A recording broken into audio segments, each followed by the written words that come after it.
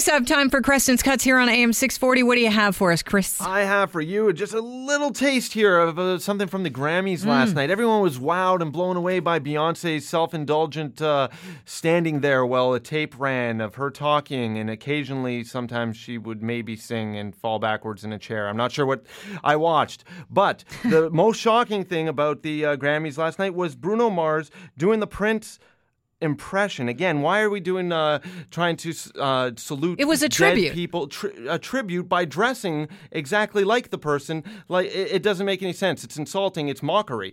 However, I learned one thing. Yes. Bruno Mars is not as good a guitar player as Prince, but a lot better than I thought. Creston's Cut number 1.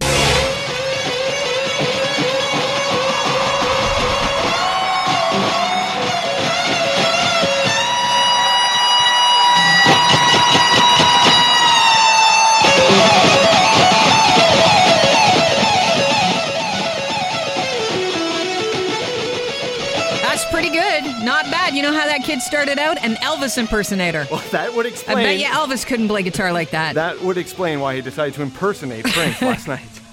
Chris, always fun. I had to cut it short because, Trump got in the way. So did Trudeau.